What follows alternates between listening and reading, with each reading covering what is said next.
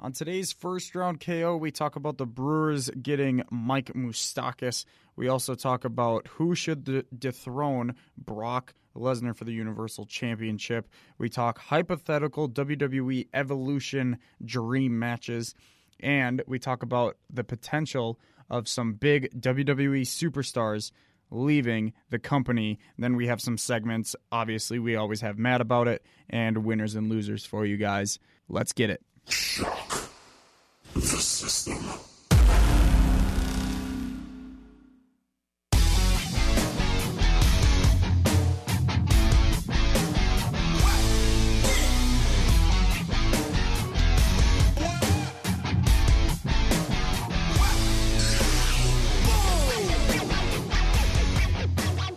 Welcome to the most must-hear WSUW sports podcast in history. Welcome to First Round KO.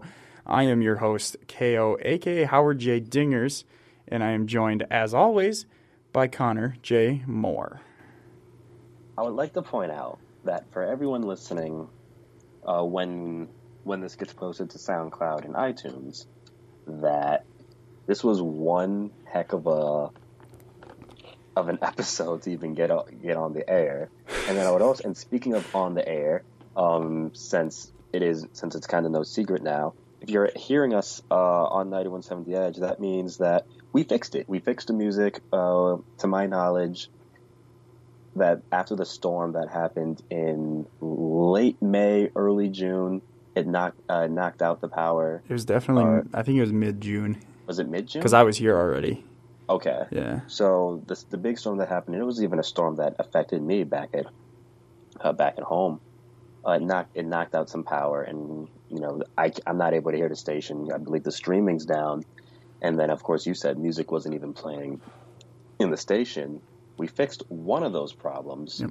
As far as music being played, which is great because everyone's going to be coming back to Whitewater within a month from now. So Yeah. But no. Apart from all of that, remember how I said that we are most likely going to have that beach day? We did end up having that beach day, And but it was glorious. Your caption killed me though on Instagram because it was so true. I meant to take a picture of the two of us too, like a selfie or something, and I just completely forgot. It slipped my mind that same day too. But no, that was a lot of fun. That was a lot of fun. I got to go back. I definitely think that a trip back to Lake Geneva should definitely be in order, and probably just bring the entire squad with next time. I'd be down for that, 100%. Yeah. But yeah, we are, as of Sunday night, we are live on the radio right now because our backup studio had some really strange technical difficulties. We were both dumbfounded. We don't know how to fix it. John, one of the station manager, right? Program manager. Director, He had never heard of the problem. Tom's not getting back to me. So we are live on air currently, and obviously we're going to be posting this as the podcast tomorrow morning. But yeah, we got some great topics. The show must go on. Yeah. Or the show must go wrong, as Andy Dwyer would say. We're doing it.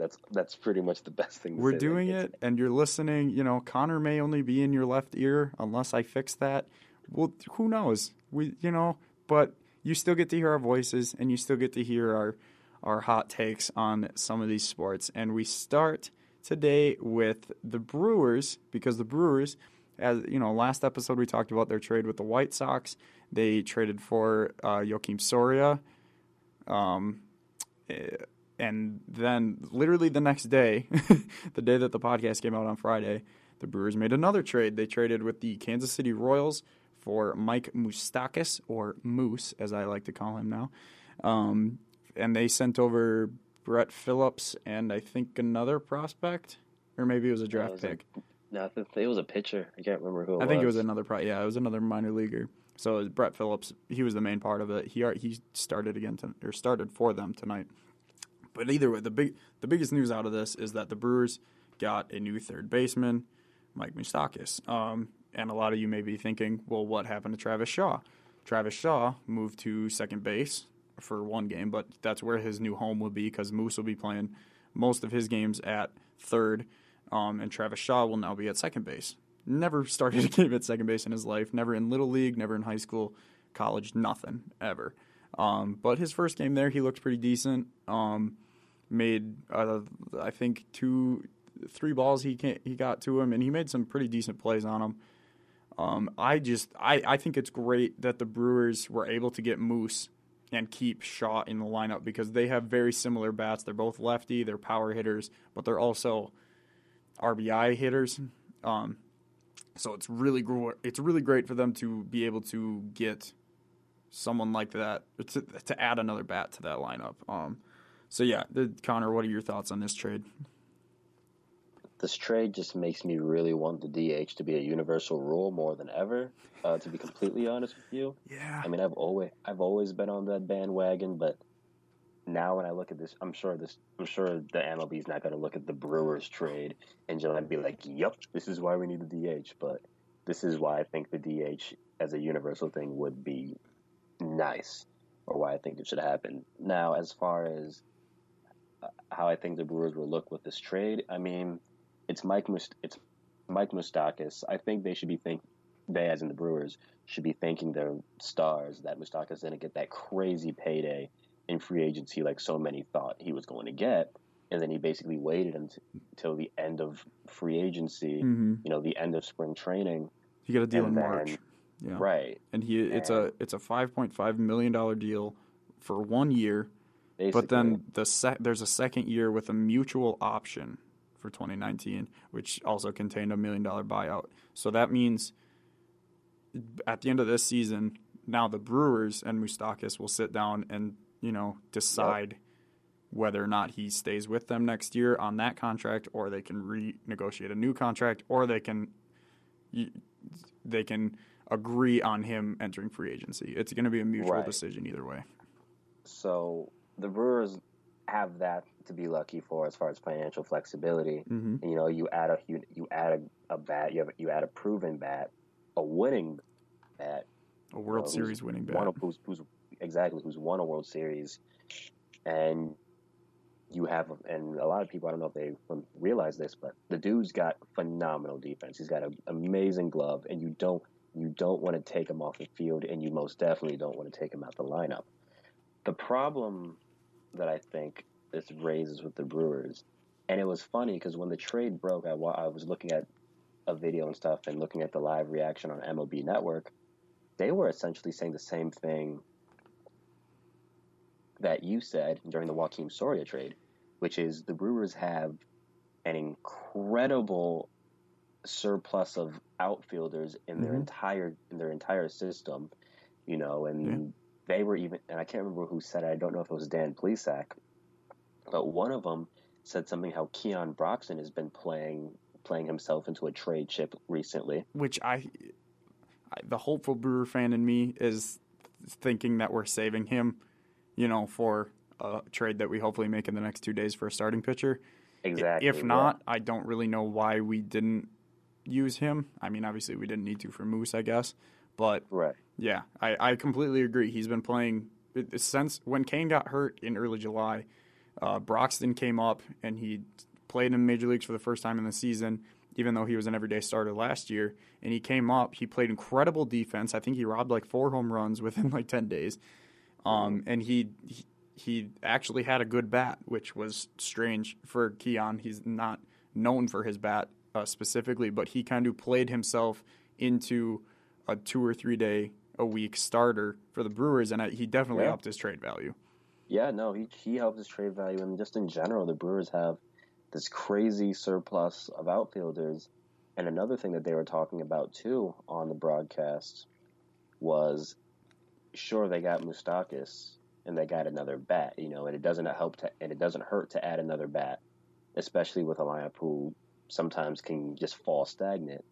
But that wasn't the biggest need there. They need a starting pitcher. They need a middle infielder. You're right. So now the biggest, and I mean, you talked about it on the podcast, I mean, I've always kind of noticed it. And then when the Moustakas trade happened, MLB Network was just like, okay, great, they have Moustakas. Their two biggest needs still remain. So now and there's speculation about them going after Kevin Gossman and Jonathan Scope in Baltimore, that they would try to get both of them. And whether or not this Moustakas deal does anything to hurt that potential deal remains to be seen. I still think that the Brewers have enough in their system, I agree. their farm system rather, to still pull that trade off. But I think if they're content with the Moustakas deal, as far as both from a defensive standpoint and a lineup standpoint, if they're 100% confident that they can turn Travis Shaw into, I hate to use this term, but but it's kind of applicable right now, a makeshift middle infielder, at least until season's end, when you can address that position. If they feel confident in that, that's fine. That's their prerogative. You still need a starting pitcher, because as it stands right now, if the Brewers make it into the playoffs, their starting pitching alone, especially if they only get in through the wild card game, that starting pitching will literally cost them. Yes. They have a great bullpen, and the addition of Joakim Soria definitely bolstered that. And it's bullpen. starting to actually get healthy now. Like, this is the healthiest the Brewers have been all season. Exactly, and that's a bullpen that's one of the tops in the majors right now. That being said, to get to said bullpen, you need to have a starting pitcher. And they're not going to pull a Tampa Bay Rays where they're experimenting, where the closer is technically called the opener, and then they're basically working the entire pitching rotation backwards. I mean, you can do that when you're the Tampa Bay Rays. Wait, what? I didn't hear about this. Oh my goodness, this has been a thing for a couple months now. Yeah, they would experiment with it with a little bit, where Sergio Romo would come in and pitch literally the first couple innings, and then they would have some other people pitch. Can you imagine Josh Hader starting the game? Right. Oh, so that's interesting. The Brewers have that rotation. I think they have a rotation. I don't think it's a great rotation. I think it's on the cusp of being there potentially. But they have a good rotation, and a rotation where when they get hot, they can shut down any lineup in the league. Yeah. But you need starting pitching. You're not going to advance far in the postseason, and you're not even going to make it past the wild card game if you don't have even one singular starting pitcher. So as it stands right now, but when this podcast goes live, we will be about 24 hours, less than 24 hours from the official non-waiver trade deadline. Right. They need to make a move within that time period. I think they will. It's just hard. It's just hard to see where that move is going to come from. I mean, unless they're willing to just unload everything and go after one of the Mets' arms, or if they want to stay in the division and go pick up a Matt Harvey since he rejuvenated his career, and now if you put him back in a position where it's a team that's scrappy, they can make it into the playoffs. I think you'll really start to get Matt Harvey back on track. So I think that's a low risk deal that they can do if they don't want to pay up the wazoo to go get a big starting arm. Right. But that being said, they need to get an arm. If the Brewers don't get a starting pitcher during this non-waiver trade deadline, I'm telling you right now, I'm calling them the loser when it comes to the trade. Regardless of any team that makes a terrible trade, I will take a terrible trade other than the trade that should have been happened but never happened. So if the Brewers don't make a deal, they're the losers at the deadline. Yeah, I completely agree with you. They still have pieces, like you said. Keon Broxton is still a major piece. This Corbin Burns out of the bullpen, he's made himself a very valuable piece. Even he was a valuable piece before he came up to the majors, and now he's had I think 4 or 5 appearances. Still hasn't allowed a run, only like a walk or two. So he's really good out of the bullpen. I wouldn't mind keeping him, but if losing him and Broxton and maybe even like Saladino or something, if losing them means that we get a good starting arm, then 100% I would make that trade. And that's why this Moustakas deal was so good. So everyone's initial reactions were, we already have a third baseman. We need middle infield. What the heck are the Brewers doing? And this was the initial reaction on Twitter. I saw so many different Brewers pages freaking out about it, and everyone was just so angry and so upset with the trade. And even my initial thoughts, you can go back and check my Twitter. I was like, everyone needs to calm down. They're moving Travis Shaw to second. Travis said he's comfortable there. Everyone's like, Travis has never played second. It's like, okay, he said he was he took reps at second base before. I think it was one of the games in San Francisco. He was taking reps there. He said he felt comfortable, and honestly, he should feel comfortable. The only thing that's going to be difficult for him, we still haven't seen it yet, is going to be turning a double play. That's literally the only difference between a third base, fielding wise. The only other things would be cutoffs, and those, yes and no. Those are easy, but yes cutoffs are easy things to rearrange in your head. But there's also much more space to cover as a second baseman. Yeah, but that's and I'm not sure. And granted, I could be wrong. Like I said, I don't know a whole lot about Travis Shaw, and I don't have the luxury of watching more Brewers games back here in Illinois, right? As I did when I was still up in Whitewater. But I don't know how you can have pretty good range at third base, but you need to have better range if you're going to play at third, especially those weird balls hit up the middle or in that gap between second and first. And I don't know if Travis Shaw specifically has that range. We know he has an arm, right? But I think you can sacrifice an arm at second base because you're fairly close. Travis Shaw has always had an underrated glove. I think he's definitely one of the most underrated defenders. He's been a little rough this year. He's made a couple bad throws, but that's beside the point. Saturday was the first, because the trade happened on Friday night. So Saturday was the first game that Moose played. He played at third, and they put Travis at second. And there was one play.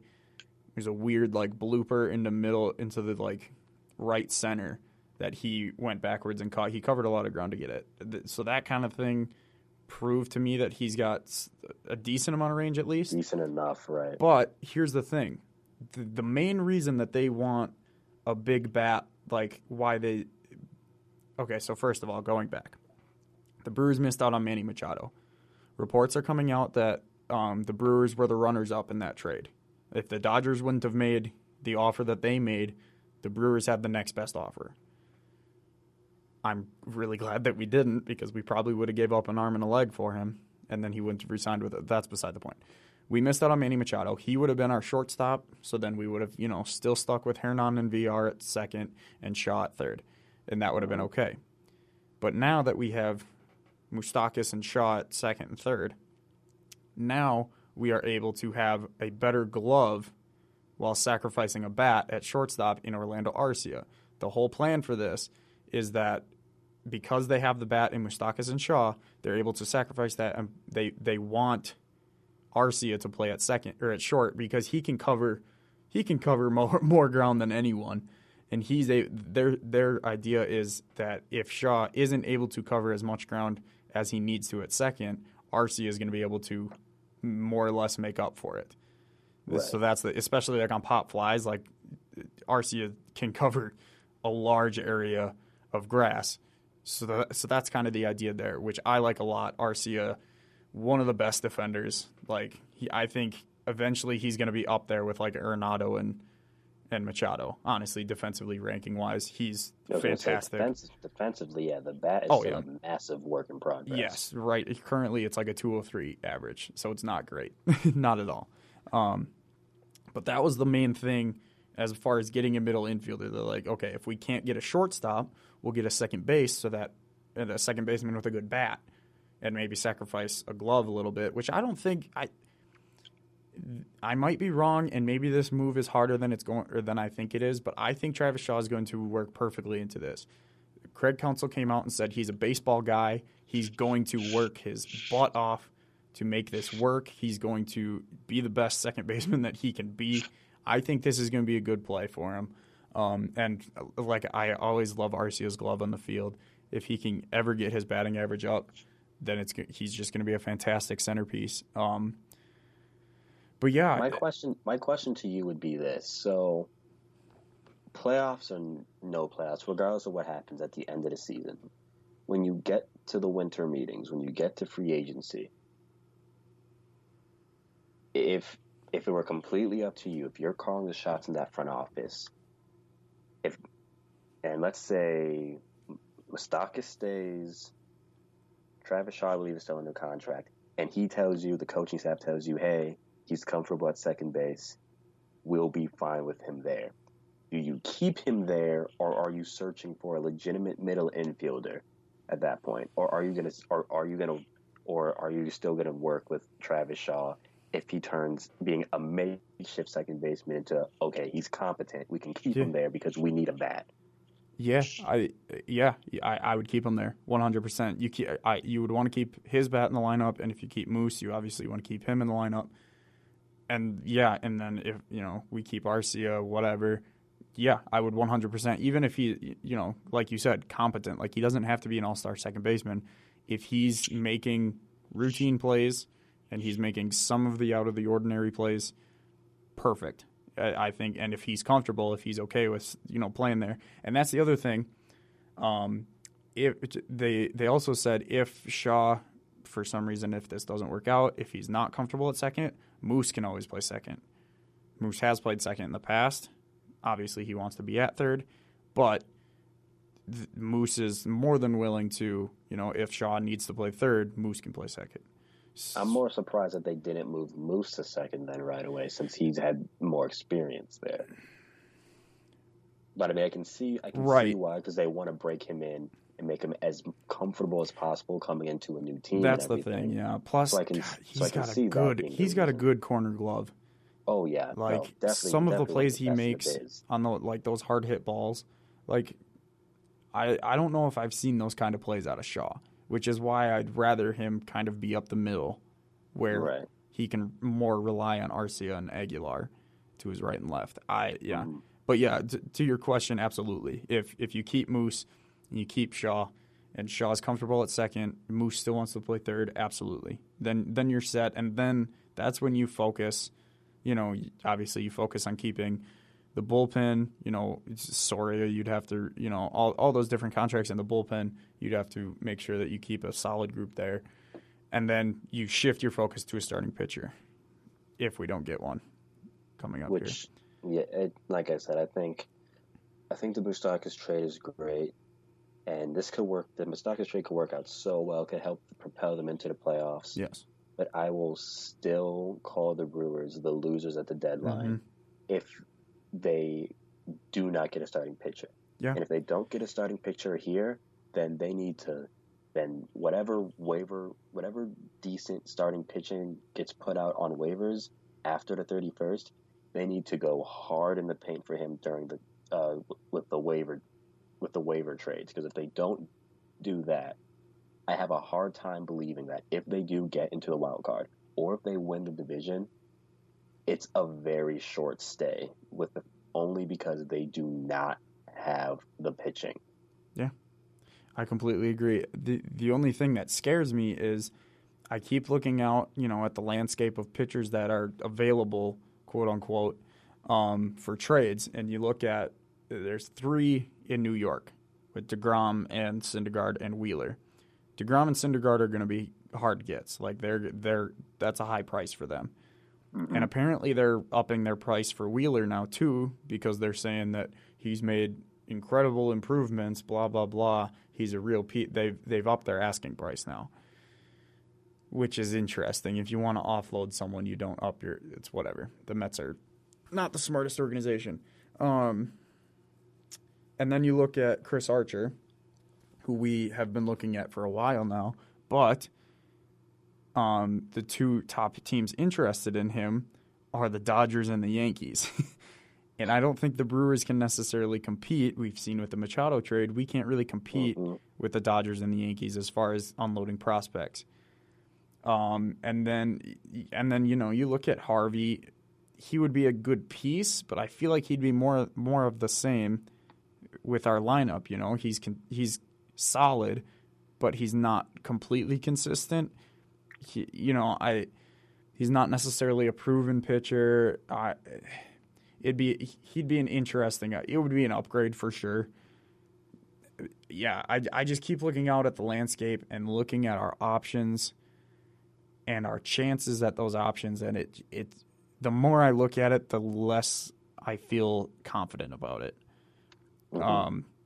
But yeah, like I completely agree with you. If they don't get someone, hopefully they can try to get the waiver wire trade, something going on in there. But that's going to be even harder to negotiate.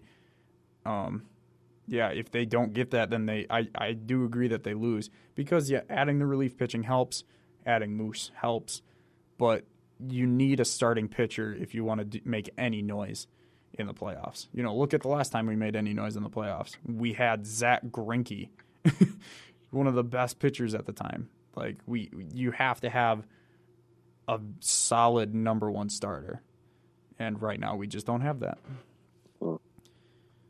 Yeah. All right, I think that's enough baseball, and now the rest of the middle of the podcast, we'll say, before we get to the segments, is going to be a lot of nerd stuff. I apologize, but we are nerds with a sports podcast, basically. We're going to talk. Probably one of our podcast's biggest fans. Yeah, that's what I'm gonna call her. She always listens, and again, I'm so happy that she does. But Jamie, I've referenced her on the show.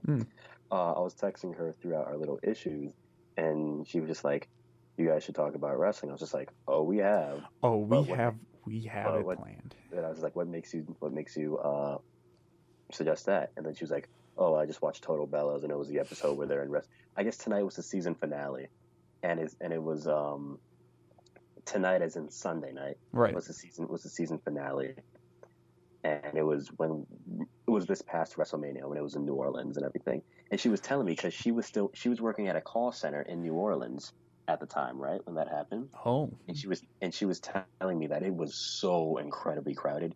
She was just like, WrestleMania weekend, yeah. Yeah, she was like, well, because the WrestleMania weekend, it's such a big wrestling event because so many fans from around the world and around the country gather to that city. So other promotions are like, let's have shows there because the hardcore wrestling fans are there. Duh. So there's every other show that you can think, exactly. Ring of Honor has something, TNA has, or Impact, has something, G1, Global 4, everything has. Yeah, like she was saying that the hotel that she was staying at was incredibly crowded, but she was just like, she was basically like, it's also New Orleans, so there's also that. But she was like, but Jane was just like, she was just like, yeah, it got crowded. That's without awesome. A shadow of a doubt. So, I mean, she was closer to Mania than I'll probably ever be. Maybe, potentially. Maybe. Wink, wink. There's outside potential, but we won't get into that. Outside. But we are going to get into some WWE topics because there is a lot to talk about. And me and you haven't even gotten to talk much WWE. We got to talk Roman one time. But other than that, me and you haven't been able to talk any. So this is going to be fun. I think this is a first for me being on the show. So speaking of Roman Reigns, oh dear. I read that article, by the way. It's a very, very good article. Yeah. Shout out to Tyler, by the way. Yeah, shout out Tyler for Dope. shooting us that article. Actually, he's going to be my color. He's going to be the color guy for Warhawk football games on TV. Awesome. So, shout out, dude. Thanks for sending that article because it was a very good read. It was an amazing article. Yeah, I was just like, and the things that he's also a Reigns fan too. So I was just like, okay, so. And he was just like, yeah, I see exactly what he meant. I was like, okay, let me read it. I was just like, okay. That was the funny thing about this. So the article is why Roman Reigns isn't over as a top guy. And immediately, I just... all of the points made in this article are all points that I have made over the past 4 years against Roman Reigns. I'm a very big Roman Reigns doubter. and we'll get into this a little bit. I have this quote highlighted. I had it, at least I clicked off of it now. Let me find it. Yes. So this is always, and it's summed up very nicely in this quote. He's a very solid performer, but very solid isn't the standard for the top position. Utter excellence is the position that he needs to be in.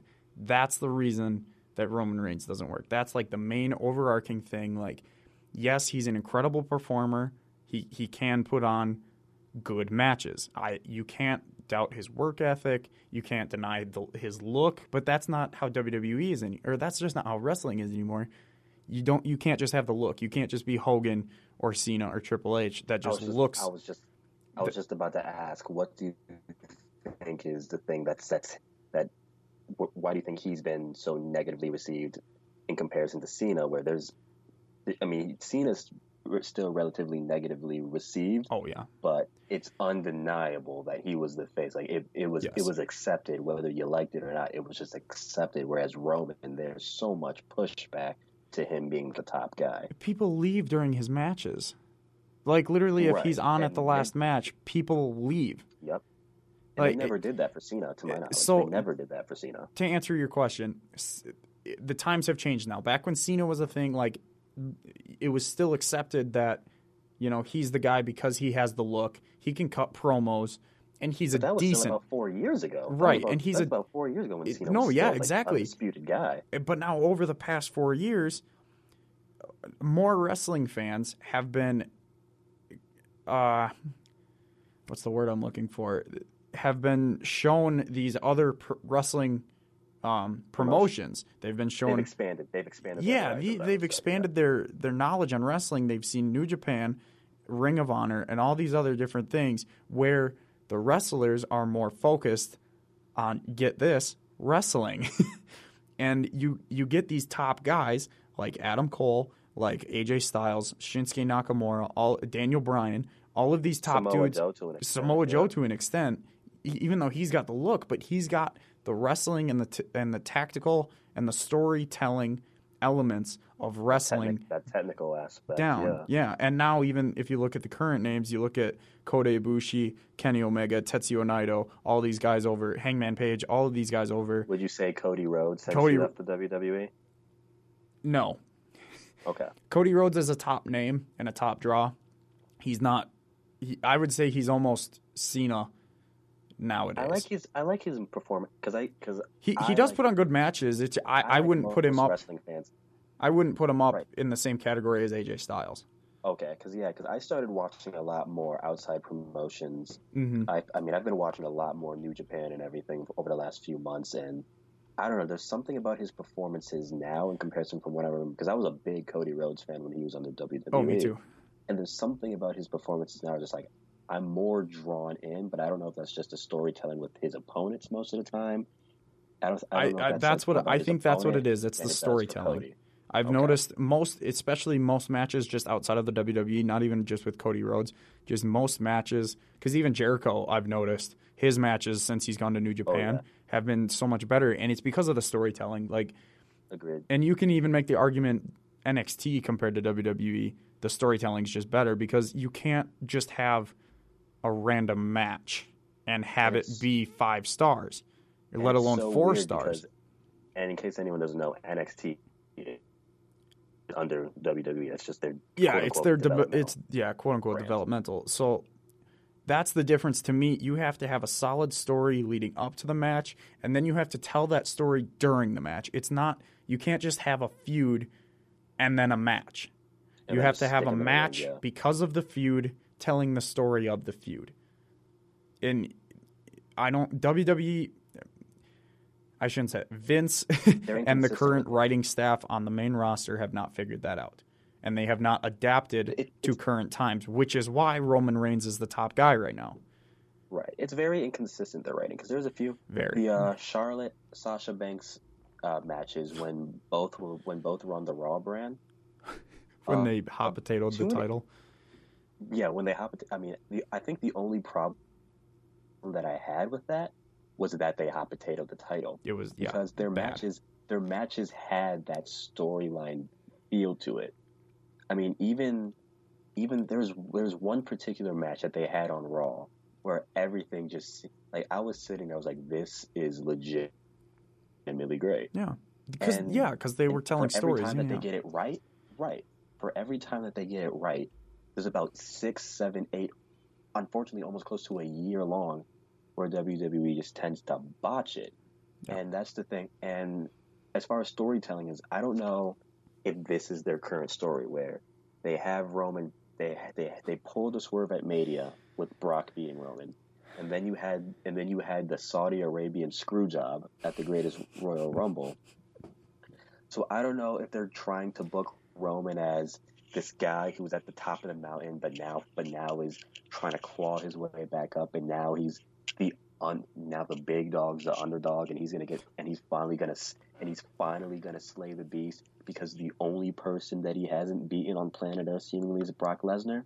But the part that bothers me about this story, if this is what they're going with, and again, I say this as a Roman Reigns fan, you can't book him as the underdog. No. There's no chance in the world that he can slay the beast when he's literally beaten everyone else. He's literally beaten The Undertaker. Now, granted, whether or not that holds the same weight because he beat The Undertaker after he had already lost, but still, I will take Undertaker over Brock Lesnar right now. And he's literally he's beaten Cena, he's beaten Taker, he beat up Rollins when he was healed. He beat literally every top name there could possibly be, and now he's all of a sudden the underdog. So, and that's the difference. Now the big dog's the underdog. That's the storytelling. That's the storytelling that I'm talking about. So, like, obviously, you want a contender to a title to be winning up until they face to make them a credible challenger.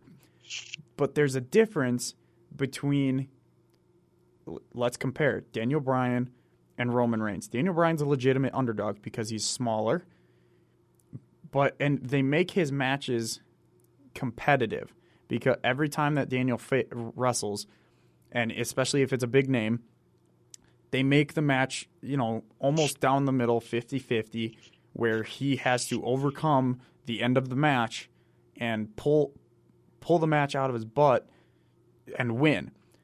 The difference with Roman is that he's dominating these people. He's dominating, Seth Rollins. He's dominating The Undertaker. He's dominating Cena. I would go one step further and say that before the bell even rings, there's already that predisposed thought in your mind. It's like, oh, Roman's winning. Even when Daniel Bryan was at the top of his game, when he was the undisputed face, I wouldn't say undisputed face, but he was the hottest product in the business. There was still that thought. I was like, oh man, Bryan might lose this one. Whereas now Roman steps in the ring and is like, oh, he lost this one, he's about to win the next 5. Yeah, there's already that thought. You can't book I get he's against Brock Lesnar, so he's going to be an underdog, but you can't book him as an underdog then. To just drop the underdog thing because he's not. He dominates his opponents. So you need to book him as this Samoan dude who beats people up and has to try to conquer this dude. Obviously, you just can't make him an underdog. He's not an underdog. He's the big dog. He's a big dude. He's physical, and he's beaten everyone. Except for Lesnar. This would be what I'm starting to think here is that I think the anger has shifted not so much towards, oh, WWE's forcing them down our throats. Blah, blah, blah. I was like, okay, they did this same thing for Cena, but even he didn't receive this much backlash.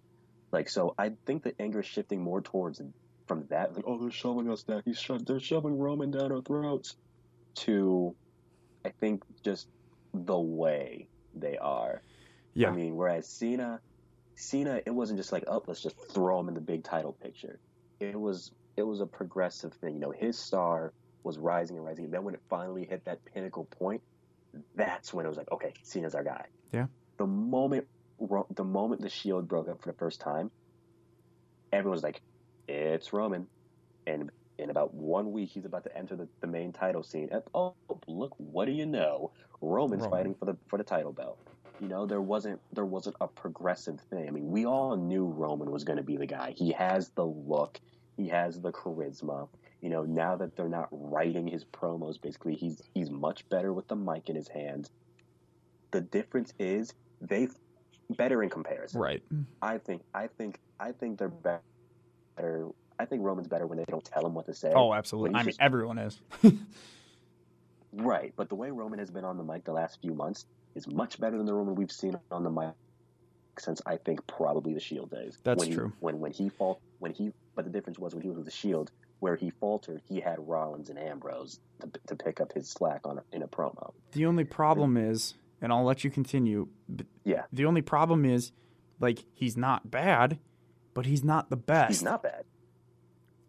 He's not. No. That's the whole problem. It's so much better than it was before. That's the whole problem with him being the top guy, is that he's not the top guy. There's so many people that deserve a title shot more, deserve a title run more, but just that they're just better. There's people that are overall better at wrestling, on the mic, storytelling. I can think of multiple people just on Monday Night Raw who are better than Raw. I think that's where all this... one that pops up in my mind right away, and I think you and I are probably already thinking him. Probably. Finn Balor. No, actually. I mean, he would be on my list. He's like tops on my list. 100%. And probably other than Rollins. I think that's where the anger stems from the WWE Universe, is that he is not the top guy. Like, they're making him the top guy. They're forcing him down our throats as the top guy, but he's not. You know, you have Seth Rollins, who's better all around. You have Braun Strowman, who's arguably better all around. You have Drew. Strowman built that following. They didn't fling him into anything. He started as the black sheep for the Wyatt family, and now he's the hottest product on Raw. And you have Finn Balor. You have, I said Seth. Dolph Ziggler. Dolph Ziggler's amazing. And he's the most underutilized person in that entire roster. Drew McIntyre came back. Fantastic. He's in better shape. He's a better wrestler, and he's better on the mic. He's more focused. He's not taking it for granted. And we're gonna get to this. That's what the main topic of this is. We've gone off on a Roman Reigns tantrum, but that to me, and that personally is the reason that I don't get behind Roman Reigns, and why I hate him being at the top, and I hate his character right now. And that's what I think the general reason is why he's not accepted as the top guy, because he's just not. He's not the best wrestler on the brand. He's not the best storyteller on the brand. He's not the biggest guy on the brand, and he's not the best promo on the brand. That's why he's not the top guy, because there are other guys better than him.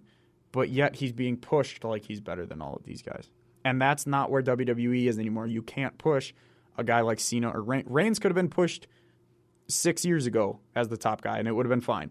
But now that you have brands like New Japan and Ring of Honor who have actual wrestlers at the top, you can't, Kenny Omega and Jay Lethal right now, two of the best wrestlers in the world, are the two champions for Ring of Honor and New Japan. You can't compare Roman to them. That's the reason he's not over, and that's the reason he hasn't worked. Actual wrestling part, and I know that's hard, but if we take out the technical, because if you compare most people in WWE now to the product going on at New Japan, they're not going to catch up. It's not going to be like that. So I disagree to an extent. No matter, I don't know. I think the talent they have is so deep. The talent they have is deep, but I do not think that they will, if they do decide to start booking and writing things in storylines similar. That's the only thing holding them back. Ways in New Japan, I still think they'll be playing catch up. But the thing, I think I'd be a little bit more forgiving. I would be a little bit more forgiving about Reigns and this whole thing if we just didn't see the same copy paste matchup that we had for several years. Oh, he slayed the Undertaker. Okay, what next? Oh, it's just been Brock Lesnar. It's just been this weird obsession. It's with Brock Lesnar's Lesnar. next. Oh, he lost against Lesnar. Okay, here's a gonna new be Lesnar. big opponent for him. Oh, Right. he beat them. Oh, next is And sure, Lesnar.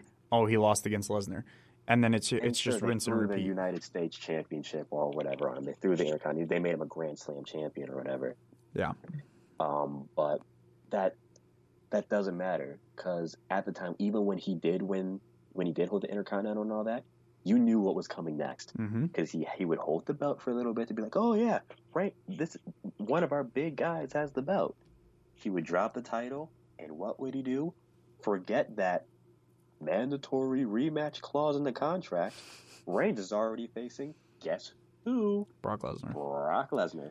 I would be a little bit more forgiving if they had him going against the Braun Strowmans more, the Bobby Lashley's more, the Yes. Finn Balor's more, Yes. the Seth Rollins Drew more, McIntyre. Drew McIntyre. If AJ, you do a crossover thing and have him face AJ Styles for all I The care. matches he had with AJ Rusev Styles for 2 years all I ago, care. the matches he had with AJ Styles 2 years ago were phenomenal. Phenomenal. I mean, most of the credit goes to AJ on that, but that's what I'm saying. Roman's a decent wrestler, but it's not like he's an AJ where he can carry a match. And I wonder if they're trying to give off the facade that he can carry his weight in a match because they're putting up against Brock Lesnar so many But they've times. tried that. And it's, I know, and they failed, and that's why They I'm put saying him if against. they, They put him against Jinder. They put him against Bobby Lashley. They put him against like the gender matches were even Miz. You put him against Miz, and he can't even have a decent match. and with all that said, though, I would much rather him face them because there's more variety there. Exactly. There's much more variety with You with can't a Jinder, repeat with a the same Bobby, storyline with a for 4 Miz, years. with a Finn. Exactly. There's more variety. Yeah. And you can, and that's the thing why I think Cena, even when he was starting to get that backlash, he's more of those critics started to like him a little bit more. Why? Because they put him in matches where he had to show a little bit more in his arsenal, and didn't automatically go to the 5 moves of doom. Cena He actually had to, won his titles too. exactly. That is very true. You can't get behind a champion who keeps, or a wrestler who keeps going for championships but never actually wins. Like, you disregard him. Like, we look at Shinsuke Nakamura right now. He's not a main title guy because he lost. He had 6 chances at the main title, never won it. Now he's a mid-card guy, and we can see him as a mid-card guy because he won the mid-card title. But like, But I now, think- if he were to just drop the U.S. title and try to go back to the WWE, it's like, no, you already tried that a bunch, and you can't do it. I think we can only for sure say that after we see how he handles this mid card run, because But do you see what I'm saying? I Like, see exactly what you're saying. Yeah, but you can't just keep giving him title matches and expecting us to believe that he can win when he keeps losing. That's very true. Yeah. The difference here between Shinsuke and Roman here is that I'm sure Shinsuke is going to knock this U.S. title Oh, reign out of the 100%. park. He is one of the best characters on the roster right now. Exactly. And then when he inevitably drops it, when they do reinsert him in the title picture, contract extension and everything to be determined, We'll get He'll to that be a in little bit- second, yeah. he'll be a little bit more credible because I think his booking will be so much better. He'll look better. Yes. Whereas Roman, if he loses, there is no let's drop him down to the mid card. And when they did drop him, it was for a month, and he was still booked like he held the Universal title. Yes. I think that's the big difference here. The way Roman's being booked is when you drop it, it's not like he had to scratch and claw his way. He was right back in the picture. Right. Whereas Shinsuke, he's holding a mid-card title, even though I think the U.S. title is one of the best belts to hold. He's in comparison scratching and clawing. So when he dropped the belt, and when he inevitably, hopefully, gets a shot at a big title, he will be much better off because he's not stale anymore. His a billion chances at the WWE title, it got stale after a while, even with the low blows. It got stale because it's the same opponent. Exactly. And that's my Exactly. so yeah, if If AJ holds the title for 6 more months and then Shinsuke drops the U.S. belt in 5 months, I don't want him to go back into a WWE champ as well as he would be booked. Like, even if he's booked perfectly and he's the most over dude on SmackDown, and then he drops the U.S. belt, I don't want him going after AJ again. Like, that's my whole point with Roman. If you're gonna have him chase the title again, you can't make us believe that he's actually gonna beat Brock Lesnar, because he hasn't beaten Brock Lesnar. You have to put the belt on someone else and then have Roman beat them. Yeah, otherwise, it's just stale. It's using the same thing over and over, and it just doesn't work. Or just at this point, because I think they've been trying, even though we're saying all this, the internet's saying all this, and to be honest, sometimes internet wrestling fans are the most cringiest people on planet Earth because it's either their way or the highway. But I think at this point, I think everybody, even though they'll be ticked off about it, I think everyone will just be like, all right, fine, yeah, we saw this happening. If they finally just throw the belt on Roman, I mean, then of course there's Braun Strowman he has to worry about. But I think at this point, if you just throw it on him, because I mean, we've talked about this before a couple weeks ago. I think I've reached a point now where it's just like it can be on a Hornswoggle for all I care. I want the belt back on TV, so I can get more of a variety of matches instead of saying, oh well, who's going to face Brock Lesnar at the next semi-big pay-per-view? I completely agree. Down the line. Yeah, I completely agree. To wrap this up, like you said, yeah, I would rather Roman have it at this point than Brock, but when Roman does win it, he's going to keep getting booed. They're going to keep leaving his matches. They're just not going to be interested ever. The fans are just not going to be into it. Which I would rather run that risk with the belt on TV compared to having it off. 100%. Shifting gears into this title picture, because this Roman Reigns thing is happening and because he's not over and his character isn't working, even though he's going to face Brock at SummerSlam, blah, blah, blah, there's the off chance that he could still lose. We all thought he was winning at WrestleMania. He didn't. Right. So, let's just hypothetically, we're after SummerSlam and Brock's still champion. God forbid he's still champion. Who to you on the Monday Night Raw roster is the best suited currently, as in booking-wise, character-wise, wrestling-wise, everything like that, taken into account, who is the one person who could dethrone Brock Lesnar and be a credible champion and bring something back with the title? Braun. It's the next logical step, because if they keep him where he's at right now, they've built him up so well. I mean, we just ragged on them for storytelling, but I'll give them credit where credit is due. The one thing that people aren't talking about is just, and maybe this is a credit to Braun himself, they have worked him so incredibly well, where they have almost hurt them, where the writers have almost hurt themselves, because I mean, I hate to use a pun here, but they've literally created a monster. They've built him so well to the point where now people are begging for it. They want it to happen, and it's just the most logical step, because if you're building him so well, he has the Money to Bank contract. He's this over. He has all of this. How much are you going to keep him stagnating? He can't just keep feuding with Kevin Owens for the heck of it for long. Yeah. What? He's going to turn around and. I mean, to be fair, a feud with McIntyre would be pretty awesome. Oh God, yes. But I mean, how long are you going to keep avoiding Braun Strowman from the Universal title picture? Just logistically, the way everything is working, it just makes sense. Personally, I think Braun is leaving SummerSlam with the belt one way or the other. Me too, 100%. But like you said, God forbid he doesn't, and the strap is still on Lesnar. It's Braun Strowman for me. It's just the most logical step. Unless it's Rollins, unless it's McIntyre out of the blue, unless they finally give us, the fans were just like, we want Finn, unless they finally give us one of those. Yeah. Braun Strowman, to me, is the most logical next step if they're finally ready to scrap the whole Lesnar Reigns saga. It has to be Braun, especially because you've already sent Braun out there and said, whoever has the belt, I'm coming for them. Right. So they already kind of backed themselves into a corner with that. So if you go anywhere else, everyone's going to be like, well, where's Braun? You booked him like this. Where is he? Do you want to hear my theory on them booking Braun Strowman as a monster? I really do. So all this time, we've just been thinking, oh, Braun's organically over, and they've noticed. So now they're making him, next in line. He's going to be the top babyface once Roman wins the title and hopefully is heel or something, Braun's going to be the top babyface. But here's my theory.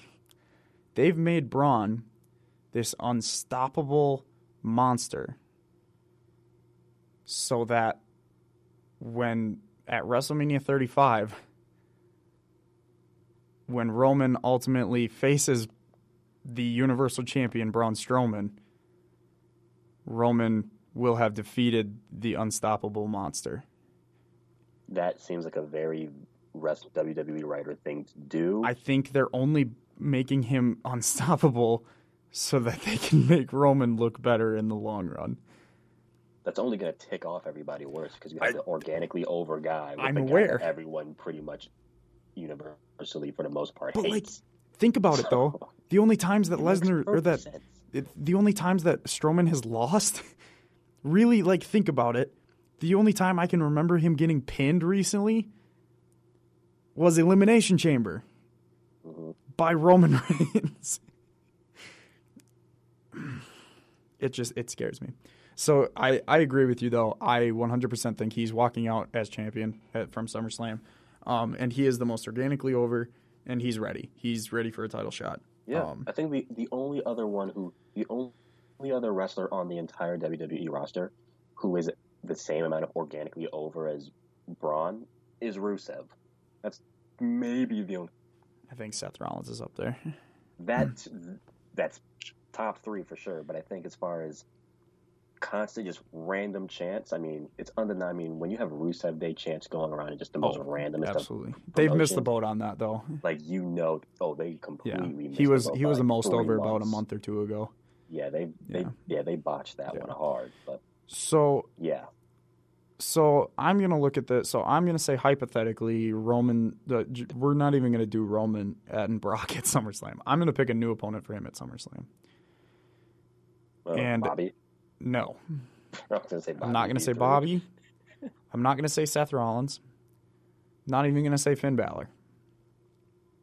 I think the perfect man to dethrone Brock Lesnar at this point, because you have the out with Strowman winning the case, so he's the obvious choice. Drew McIntyre is perfect, and for multiple reasons. First of all, he's physically built to where he looks like he can beat up Brock Lesnar. He's taller than him. He's almost as tall as Strowman. I'm pretty sure, yeah. They've face to face, and he's about the same height. He's jacked now. He's just completely ripped. He's got he like I said, he's one of the better wrestlers on the brand now. He's got an amazing finisher, and he's been booked so strongly lately, and it's perfect. And so here's the other. So there's a couple different storyline things that you can do with this. I talked about this before. You can have him win the Universal title, and have Dolph keep the Intercontinental title, and then they can go after the tag titles. They can just run Raw. And then eventually when Dolph loses his IC belt and then he costs them the tag team titles or a chance at the tag titles or something, that's when you have Drew turn on him. And then you can make him the absolute top guy by himself. Even disregarding that, you can make the Chosen One storyline come full circle. He came in and he was a babyface on the main roster. He was Vince McMahon's dude. He was the Chosen One. But the only thing he did was come in and win the Intercontinental belt, and then he was part of 3MB. He just fell completely. In a way, he was kind of the spoiled brat of the roster. 100%. Too, because of the whole Chosen One thing. And that's why he has come out and said, them cutting me has been one of the best things for my career. He said, I have a quote right in front of me. That's exactly what I wanted. A lot of guys, when they leave the company, they fall under the radar and are happy just keep plugging along. Hopefully one day that they will get picked up again. That's not me. I'm not that kind of guy. I never go for second best. I want to show everyone that if you do your best job, if you believe in yourself and you work your A off, you can do anything. This man has the right mindset. He has the right storyline right now. He is focused. He's a better wrestler. He's a better promo. He's a better storyteller than everyone else on this roster right now. He is 100% the only man besides Braun Strowman, obviously, that I could see one-on-one defeating Brock Lesnar and being a legit champion. Honestly, when WWE 2K19 comes out, that's probably going to be one of the first things I do is throw the belt on Drew. He's DLC, so I have him right now. That is true. Yeah, he is DLC on the current one. Yeah. I had to delete it because I needed space for a new game. But, that makes sense. I would like to see Drew with the belt. Yeah. I have no complaints with Drew with the Universal belt. I think it would be phenomenal. I think it would be absolutely amazing how they decide to get there. Not for me to decide. Yeah. I just hope that they don't. I just think so far they're doing well with McIntyre. I'm just deathly afraid that at some point when they finally turn him loose and be a singles competitor without Dolph Ziggler, I am deathly afraid that they are going to they're going to underutilize him. I just have this horrendous fear that they are going to pull an Asuka with him and just cut the aura. Oh, don't even say that. That they're going... I don't want that to happen, but I didn't think that they would do what they're doing to Asuka now. And look at Asuka. Now it's kind of just like, oh, she had the undefeated streak. Cool. So here's the reason why and this is the optimist in me thinking, here's the reason why I'm pretty sure that's not going to happen. Because he has... If you look at, I mentioned it earlier, Vince McMahon's guys, Hogan, Cena, Triple H, Roman. I think Drew fits that picture. Like if you disregard everything about him, you just look at him. Was Drew actually always Vince's guy? Was that just a storyline TV? He's my guy, or is it like a behind the scenes? Vince legitimately likes Drew. I think it was a legitimate thing, and it's. I think it was because of the look, and now he's even bigger. He looks even stronger. He looks much more cooler. Yeah, I think he has the look.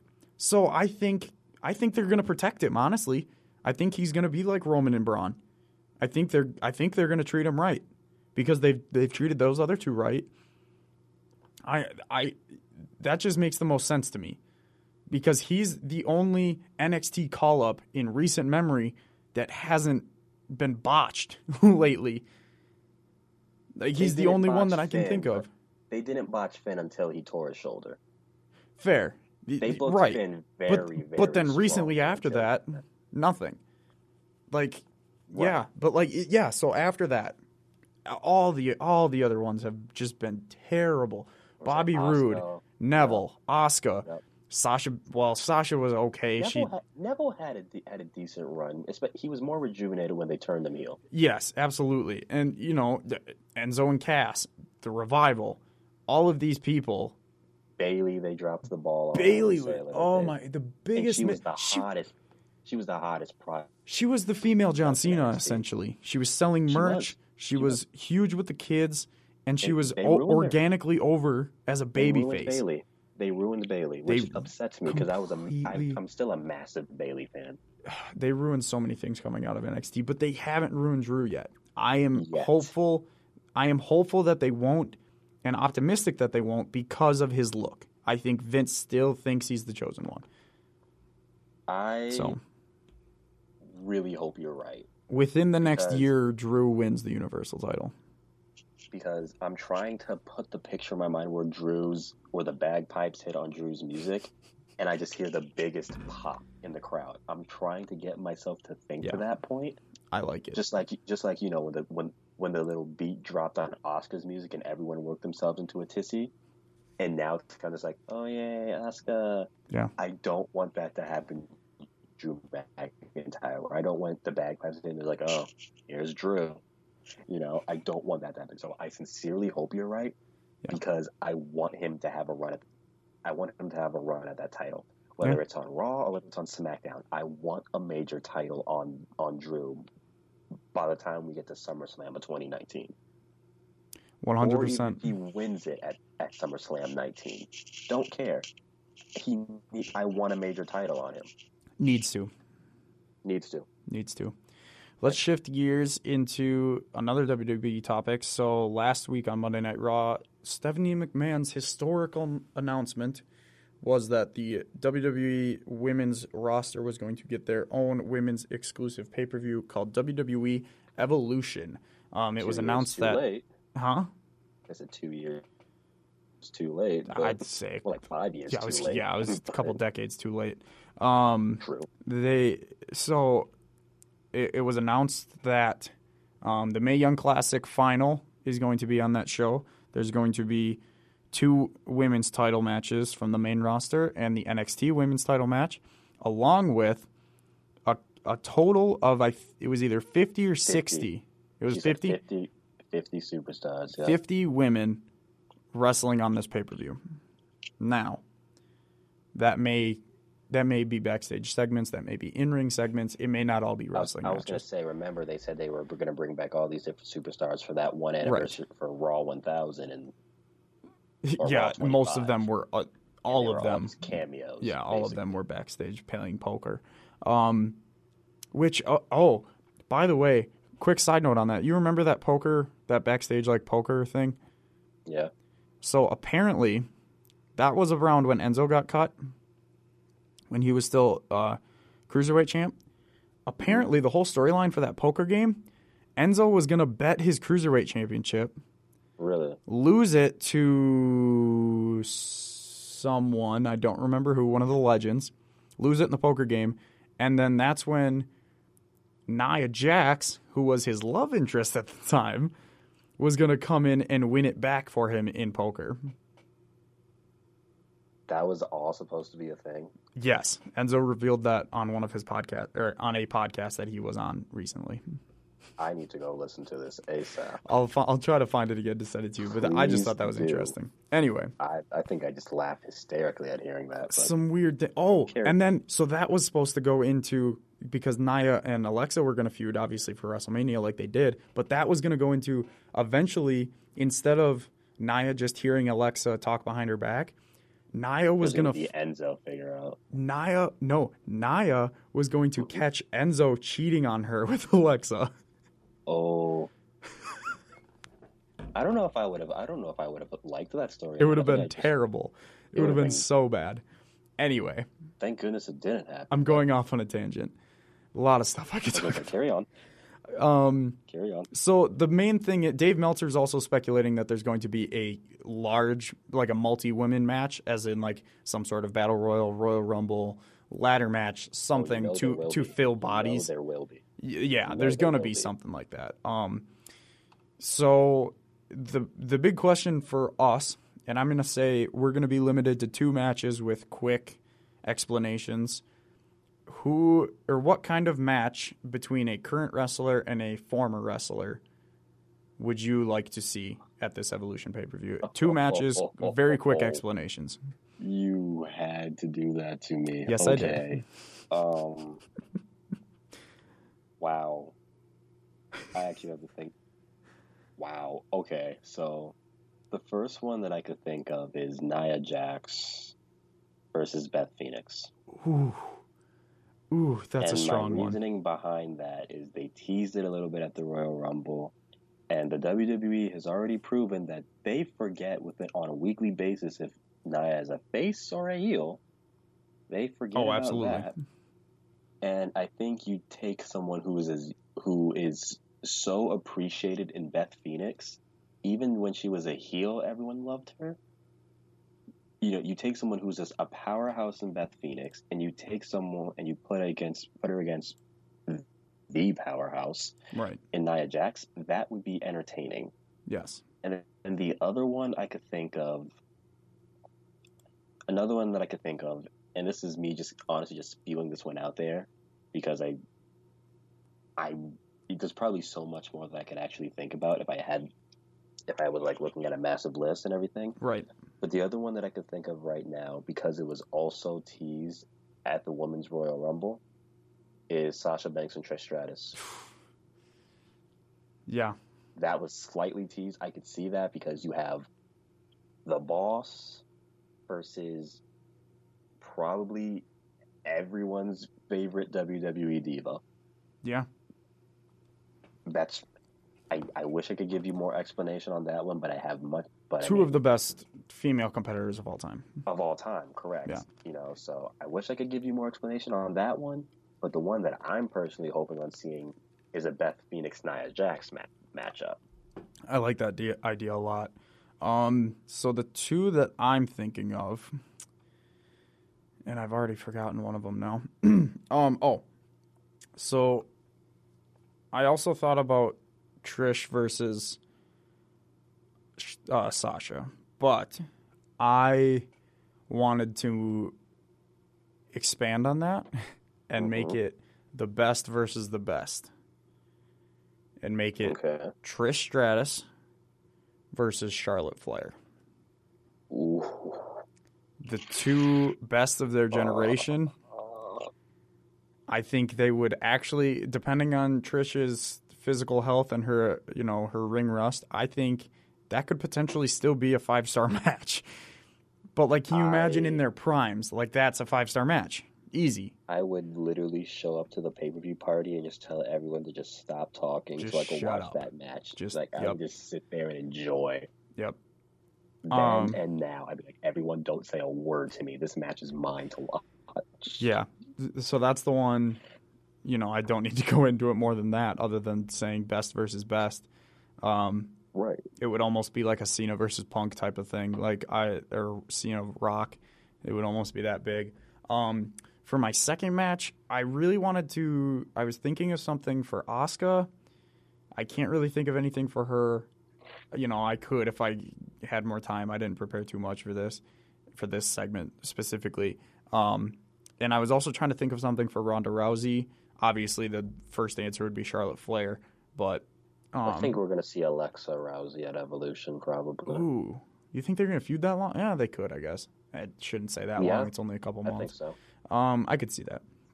So the second match that I want to see would be some sort of stipulated match, as in a ladder match or Extreme Rules, something with no rules, between Becky Lynch and Lita. I think you just took two of my favorites of all time, and my heart would explode. Yeah, I mean Becky's definitely one of my favorites right now. Her and Alexa, and I'm pretty sure. Yeah, and I'm pretty sure I've made a comment now. That's how much I absolutely adore Lita. So yeah, I think my heart would explode. Yeah, some sort of between those two. Oh yeah, Becky Lynch eliminated Lita from the Royal Rumble. Look at that. Cool. There you have a feud set up. Boom. Right. Honestly, like some sort of extreme something, they could make that work. They're both fantastic workers with stipulated matches. I think it would be great. Especially that would hide a lot of Lita's handicaps since she hasn't been wrestling as much.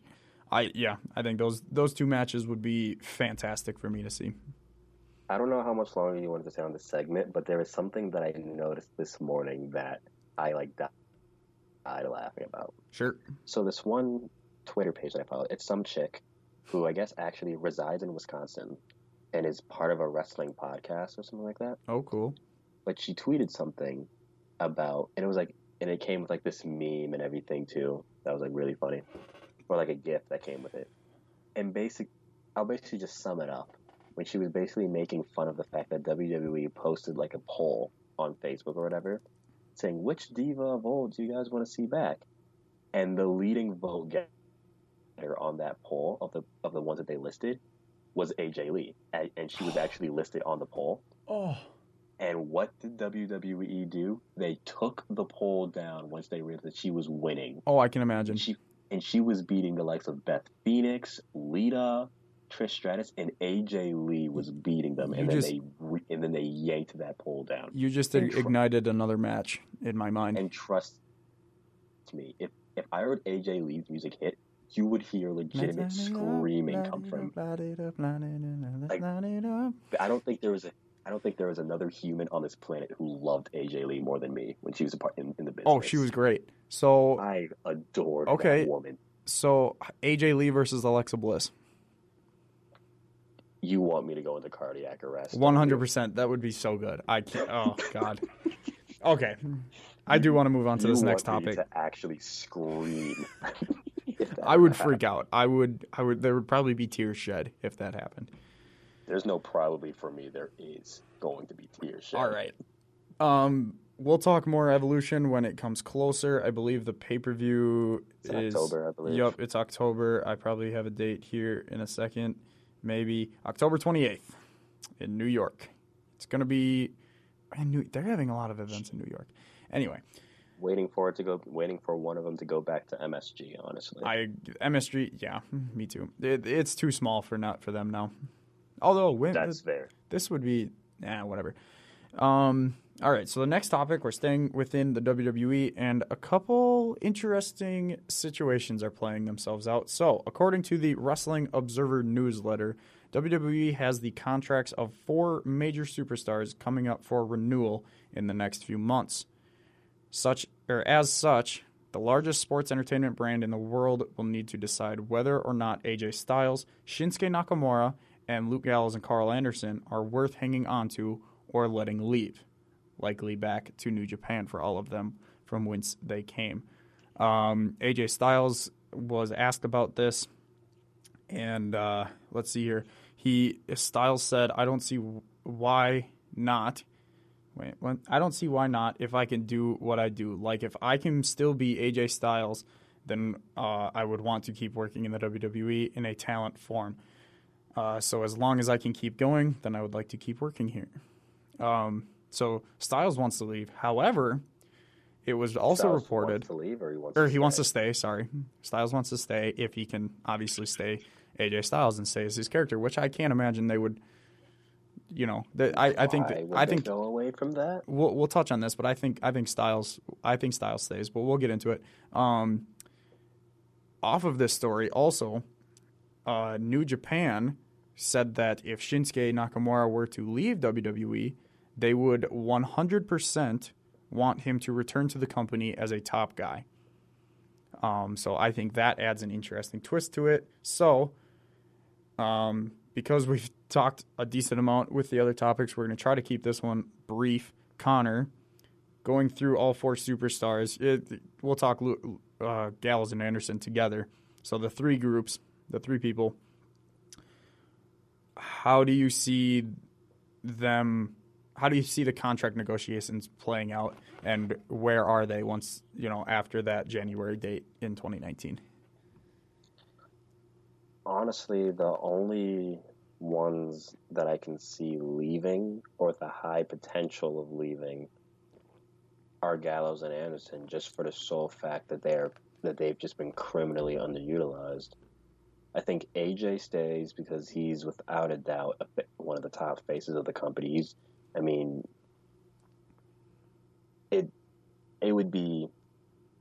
I would have a hard time thinking that they wouldn't want to keep him. And then even though New Japan just straight out came out and said that Shinsuke is going to be right at the top when he comes back, I just think it's a little bit easier on Shinsuke's body at this point in time for him to stay here. And I also think, and maybe I'm being a little bit too optimistic with him, but I think his best is yet to come because we've yet to see him on Raw. Keep that in mind. That heel gimmick on Raw would be so good. Keep that in mind. During the entire duration Shinsuke's been up at the main roster, he's been on SmackDown. Yep. We have yet to see what he could be, what can be done with him once he's turned loose on the flagship show. So yeah. So I still think the best of Shinsuke in WWE outside of NXT, obviously, is yet to come. That's And I fair. don't, and and he still receives a pop when his music hits. People still love his song, they still love his antics and everything. Mm-hmm. I don't see how they're just gonna, how they're not. It's, I'm looking at WWE, and it's almost, for me personally, I think it's almost a shame that Shinsuke has not been on Raw, because he would, especially his heel gimmick now, Yeah. with some of the talent on Raw. I Like I said, the best is yet for come for Shinsuke. Whereas Gallows and Anderson, would I want them to stay? Yes, because I think there's so many things If that they were going to be used, yeah. right. There's so many things that they could tap into with those two if you keep them together and Oh, yeah. everything. 100%. The only reason I see them leaving is because they've been so criminally underutilized, and they've been on Raw and they've been on SmackDown. The last thing Yeah. of relevance that they really had was just that shock insertion into the SmackDown Tag Team title picture against the Bludgeon Brothers. But their best run came when those two and AJ Styles were beating up John Cena. So They had the Raw Tag Team titles, too. very true, and They I went... think that was still around that same time period when it was still, when it was right beating up after John that, Cena. yeah. They went into WrestleMania 33 as the champions and then lost them in the ladder match to the Hardy Boys, to the returning Hardy Boys.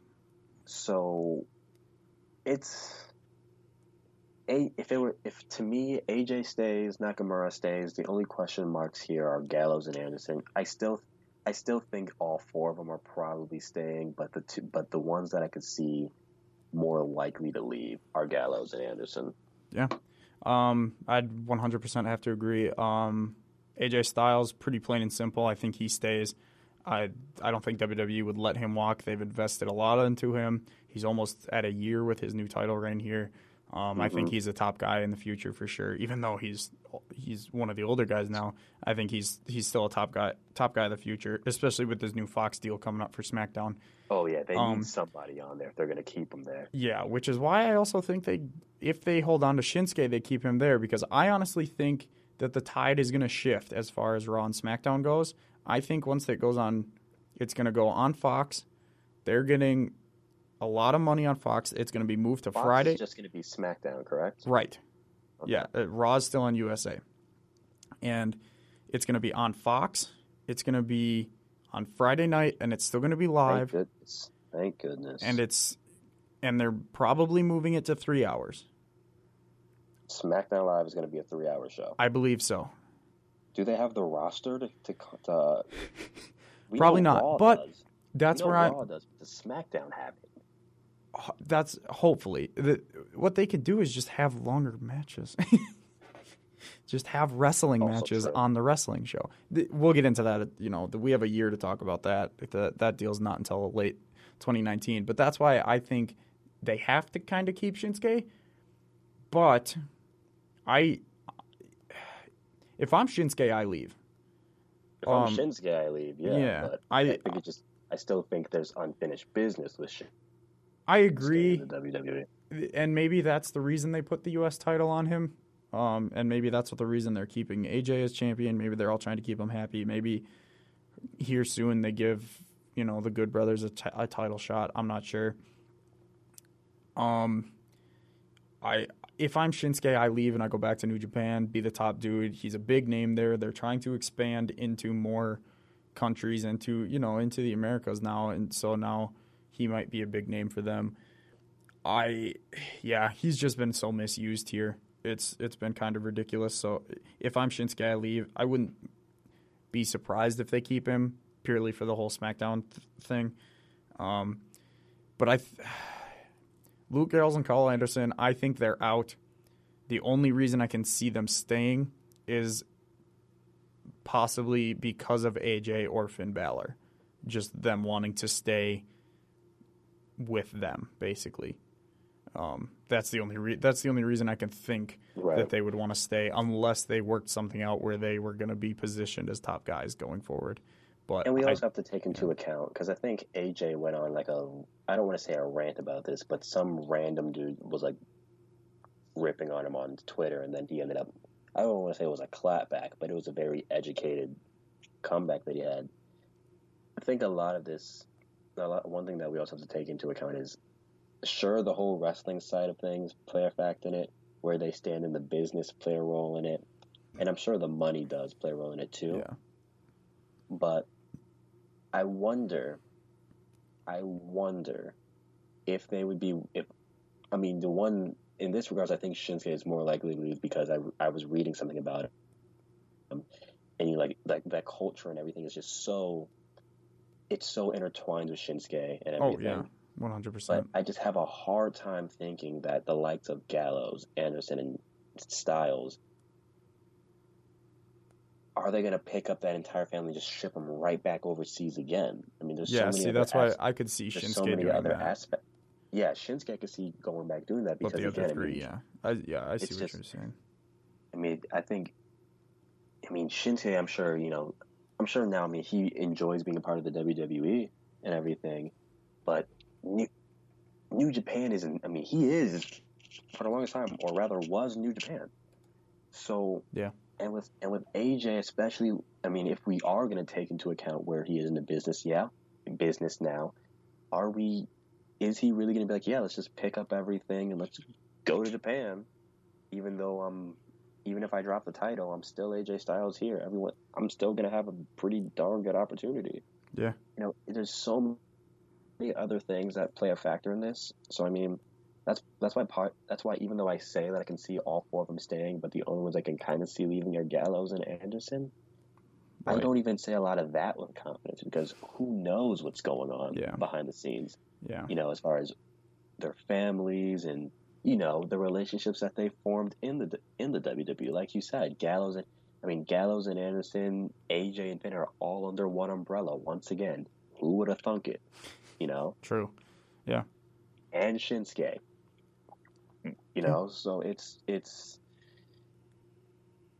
such a weird thing to talk about contracts, especially when it comes to this. With other sports, kind of it's like, oh yeah, you don't want to pick up your family, but if you're a pretty decent dude and if a team that could win a title is about to do something, you're going. Yeah, and there's the difference between moving to a different city in the United States rather than leaving the country and going to right.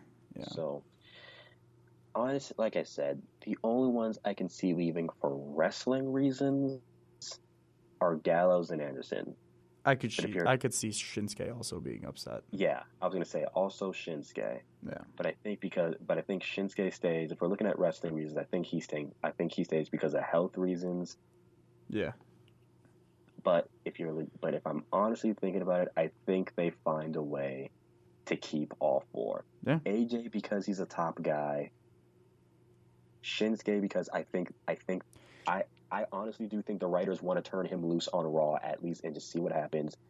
And I think Gallows and Anderson, I think I'm going to say both because of family, and I think WWE teased too much of Finn in the club for that to be left aside. I think they teased that too much. Yeah, but then they moved him to SmackDown. More. That's true. Yeah, I completely agree. Move him back. Or move Finn to SmackDown. What was I going to say? I don't remember. We should move on anyway. Cool enough. Let's get to some segments. So the first segment that we are going to do today is hashtag mad about it. Connor, and I know we've already touched on this subject. We did a whole segment on this already. So we've talked about it, so let's not go too deep into it, but what are you mad about today? Past tweets from athletes. Yes. And I don't know who I'm more mad at. I don't know if I'm more mad at Sean Newcomb. I don't know if I'm more mad at Trey Turner because those reports came out. Both came out today. Yep. Or I don't know if I'm more mad at the MLB. Yeah. And let me explain about the MLB. I think that's the thing that I'll explain about the MLB. Yeah. They botched how they handled the Josh Hader thing. Yes. I think they 100% swung and missed on that. So, and I can already tell you what they're going to do. It's going to be the same thing. Sensitivity It's going to training. be sensitivity training, Yep. and they're going to part be of all of this. And what's going to happen? Trey Turner's going to play this week. Sean Newcomb's going to pitch in the next 5 days. Yep. And we're going to act like none of this happened. Honestly, if I'm the MLB, if they botch this one again, which I know they will, I'm completely pessimistic on this. If/when they botch the punishments on these and just limit it to sensitivity training, what does that show to your players from Latin descent, from African American descent? And then you have athletes, we're in a culture now where we're trying to promote this equality, both from race, from sexuality, from religion, for anything. What does this say about you if you're going to botch not 1, not 2, but 3 things when it comes to this? And the whole Sean Newcomb thing, he learned about it before the media did, so he called a press conference so he can apologize. That doesn't, you know what that says to me? That's not saying, oh, I'm sorry I tweeted. That just says, I'm sorry I got caught. Let me 100%. play my damage control. Yep. I don't know a whole lot about the Trey Turner thing. I just know that the statement that the team and the manager Mike Rizzo released was that the team, Mike Rizzo and Trey Turner released, they're all equally weak. Yep. But I think I'm mad at both of them because I think it's more, especially Sean Newcomb, because I think it's I'm not sorry because I did it, even though I might be, but I'm mostly sorry I got caught. Yes, 100%. Especially Sean Newcomb, because he almost threw the no-hitter, and then he turned and was like, oh yeah, I almost threw a no-hitter. Oh, man, I got these racist tweets. Let me apologize real quick so we can go back and talk about my no-hitter or my almost no-hitter. Yep. Like, nah, man, that don't excuse you. But I will tell you this. I guarantee you, by the time I wake up, by the time this podcast is uploaded, it's on SoundCloud and iTunes, MLB will have probably handed down a penalty, and it's going to be sensitivity training. And I am going to come back on this podcast on Tuesday night for the Wednesday show, and I am going to just rag on the MLB disciplinary system. That might be worse than the NFL, because honestly, if they botch this one, that is a slap in the face to not only baseball fans, but to most of the people currently playing not only in Major League Baseball, but the minors. I think I'm ticked off at Newcomb and Turner, but I guarantee you I'm going to be more pissed at MLB. Yeah. 100%. Yeah. Like we've talked about this before. It just sucks that all this stuff's coming up. I don't think any player's safe at this point. Nope. But so I wouldn't be surprised if we saw more appear within the next week. I was about to say, give it a week. Yeah, 100%. What am I mad about? I am mad. Mine's a little silly, but I saw this story today, and it made me really think. I'm mad that Jimmer Fredette's not on an NBA team. Yeah. Because when you think about it, the NBA has become such a shooter's league, and to have a dude who's shooting 50% from the field, and I think it was like 40% from 3-point line, like whatever league he's playing in. He's in China. Yeah. He's playing where Starbury is. Yeah. When you have those kind of stats, there's just not really like, how does an NBA team not look at that and say he can add to my roster? Like, especially because it's such a shooter's league now. It makes me really confused and angry, especially because Jimmer Fredette, he's a big name. He can bring, probably jersey sales, all this stuff. He's got a weird cult following. He does, and yeah. I just think it's kind of ridiculous that he's not on a team, just the way that the NBA has evolved, and that how Steph Curry has been so successful. I don't know how a player like Jimmer Fredette's not on an NBA roster. That's a good point, yeah. I'm mad about it. I'm very mad about it. I was a very big Jimmer fan in college when he was in college. So I feel like everyone was, to be fair. it's true too. All right, winners and losers. Connor, who you got winning today? Oh man, so my winner is Cody Rhodes, actually, because Ooh. someone tweeted him about how he bought a ticket for All In, but he won't have. He bought a ticket for All In, but he won't have enough funds for travel or the hotel. And Cody Rhodes quoted him on Twitter and then said, "What's your budget to get there and your PayPal?" And the promotion All In, of course, is in, I believe that's in Chicago. Yep. And they did a horrible job promoting that, by the way. Otherwise, I would have bought a ticket because they're completely sold out. Did you not? Yeah, it sold out in a minute and 29 seconds. Yeah, I only heard about it after it sold out. to be Really? fair. Yeah, there was nothing around here, nothing.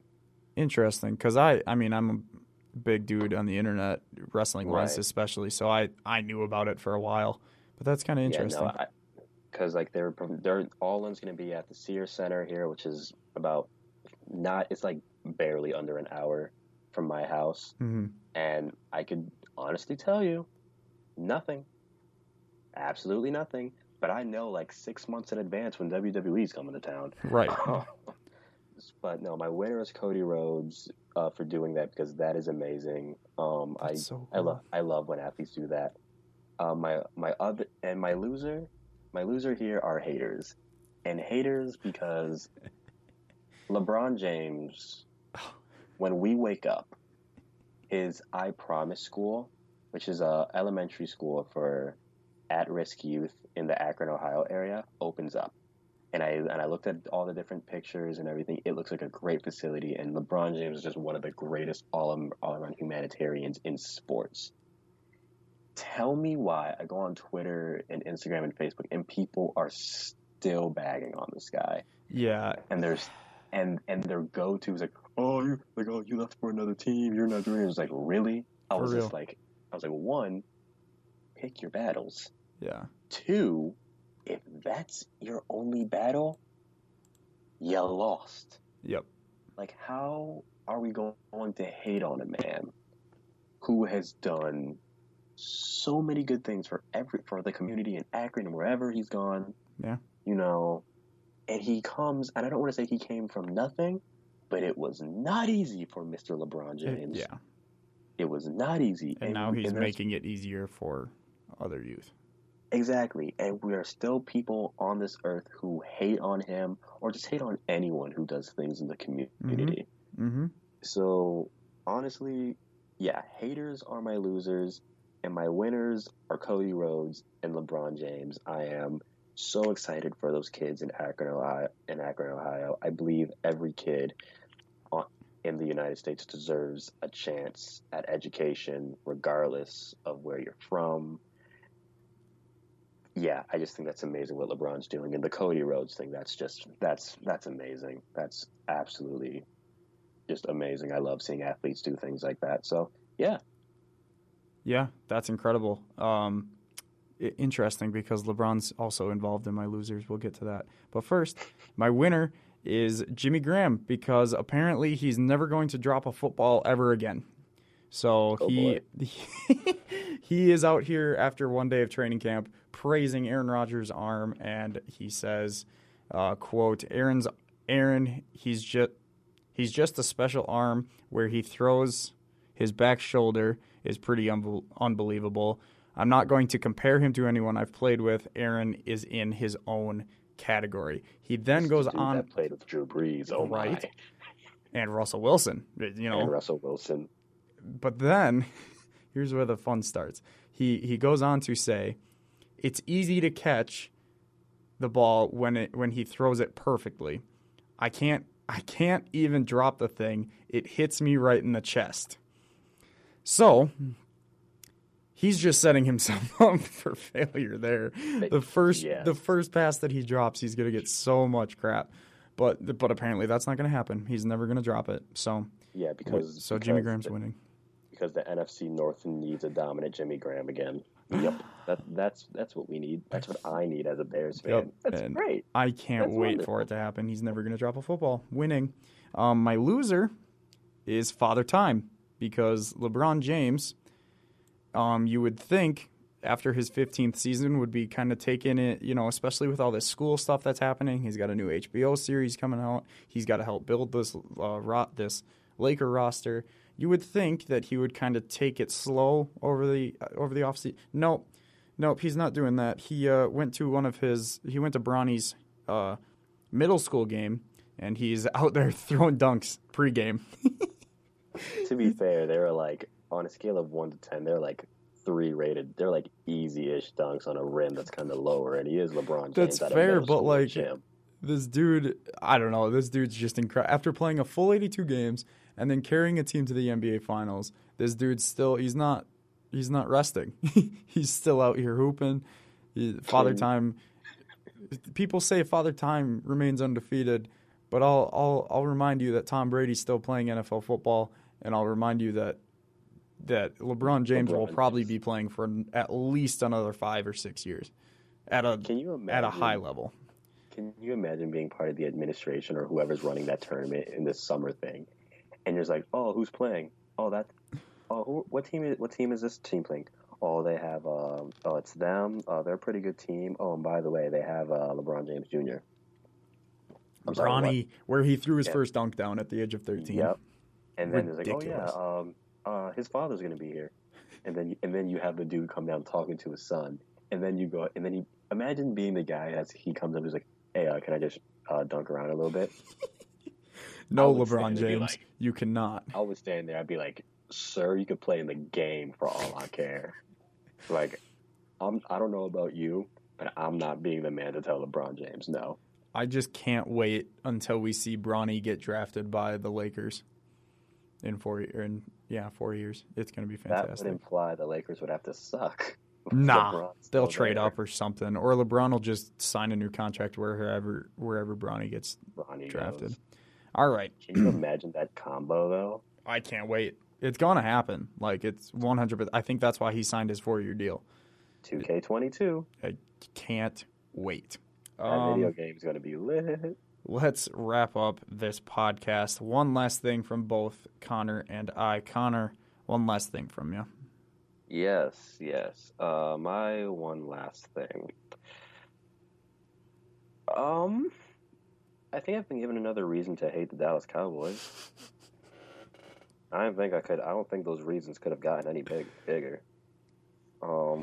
So I don't mean to I'm not going to beat a dead horse about the protests and everything that happened conveniently at the anthem. They are not anthem protests. They are protests that occur. I can't stress that enough on Twitter and on just everything. They are not protesting the flag. They're not protesting the anthem. They are protesting their rights. Anyway, continue. So Stephen Jones and Jerry Jones are just like toeing line. Everyone's going to stand for the anthem and everything. Yep. And I know the argument that's going to be made. If you're an owner of a place, you reserve the right to make any rule you want, blah, blah, blah, insert cliche thing here. Yes. And I understand that. I get that.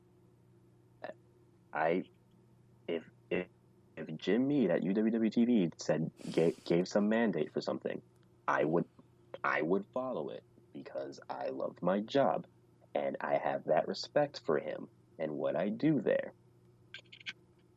What I don't get is how it is 2018 and we are still punishing people for expressing their beliefs. Yes. And the only reason why people don't like it is because it's not the way that... I've tried to stay as quiet about this as possible. I've tried to walk a straight line as long as possible. But a lot of things have changed in the time that I've been doing that.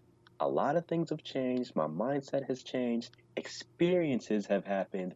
Now my tone is different, honestly, when it comes to it. And the funny thing is, nobody will realize that a lot of these athletes do things in the community and all of that Mm-hmm. as well. It's just funny to me. We live in a world where the Confederate flag is still crazy everywhere, and people can say all these things and drop N bombs and all of this, but heaven forbid someone of color tries to take a stand against not the anthem, Not the about the anthem. problems that they face on a daily basis, Mm-hmm. whether you're a rich black NFL player or drowning in college debt black Mm-hmm. kid named Connor Moore. It don't matter. Yeah. But heaven forbid someone does something to take a stand against inequality In a peaceful way. in a peaceful way. Heaven forbid. So I have a fish. I mean, I always want the Dallas Cowboys to do horrible. I want them to go 0-16. Yeah. Yeah. Honestly, I like if I want them to lose as many games as possible now. Like, I'm just, is that petty? Yes, I've admitted on Hawk Talk I can be a petty person. This is me being a petty sports fan. Yeah. I want the Cowboys to lose horrendously this year.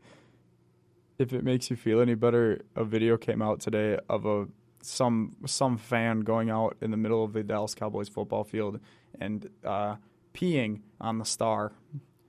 Yeah, that takes guts. It's kind of great. I love it. That takes. I don't know if I go to those levels. Oh no. But man, Right. props to him for doing that, because apparently dude just has no regard. Yeah, 100%. But yikes. That's all I have to say about that is just yikes. One last thing from me, and this is going to be my first one last thing that's not actually sports related, but I just have to bring this up because my friend group, my college friend group, specifically the New Bullet Shield Day Club, they have introduced me to a new band, and I did not like them at first. They sounded very alternative, even though they're alternative rap. They sounded very alternative to me. They sounded very just kind of like random noises to make a beat type of thing. But Brockhampton has been absolutely killing it lately. Their last three singles that they've been dropping singles this summer. Their last three that they've dropped are, I believe it's 1999 Truman, 1999 Wildfire, 1998 Truman, and 1997 Diana, and they are amazing songs. They're rap songs, but they're also somehow alternative. They're just so good, and I've been getting into this band more and more. They're very talented, and they're just silly, but they're just very talented people making great music. So I just had to say that they're killing it recently. So congrats. I've never got behind them, actually. I would recommend listening to their 3 new singles. I might, because I think I have a thing where I try to avoid people that everyone won't stop talking about. Yeah. That's been my running problem with there's so many artists and bands that I used to hate and now I absolutely love. Right. One of them being Russ, and it's I've been avoiding him too. And after I saw him live and in concert and everything, I was just like, okay, giving him a try, and I love him. I actually thoroughly do. So I'll give Brockhampton a shot. Yeah. Also, I don't know if you're really into this type of music either. I don't know what I would call their music or what they're listed as. But have you heard of the band Churches? I don't think so. With a V. It's like all capitalization, but it's like CH instead of the U. It's a V. Huh? No, I don't think I've heard of that. They have a lady lead singer. They're out. I think their 3rd studio album came out earlier this year. Okay. I've been listening to an ungodly amount of their stuff recently, and they've been around for a few years now. Actually, I'm seeing them in October. Actually, and I am so pumped. Yeah. I don't know why I'm plugging churches now like they're a new thing, because they're not. But Right, same with Brockhampton. They've been. I really don't know why I'm doing this, but I think it's because it was like the last thing I listened to. Yeah. But no, I'm not sure. No, I would definitely give them a try. I think you and Kid, I think Kids would probably like him too, especially if he likes Kids would probably like. because of some of his music and everything too. If only we had a segment once a week where we could play music for our audience and comment over it. Tempting. Stay tuned. Stay tuned. Stay tuned. Until then, let's close it out.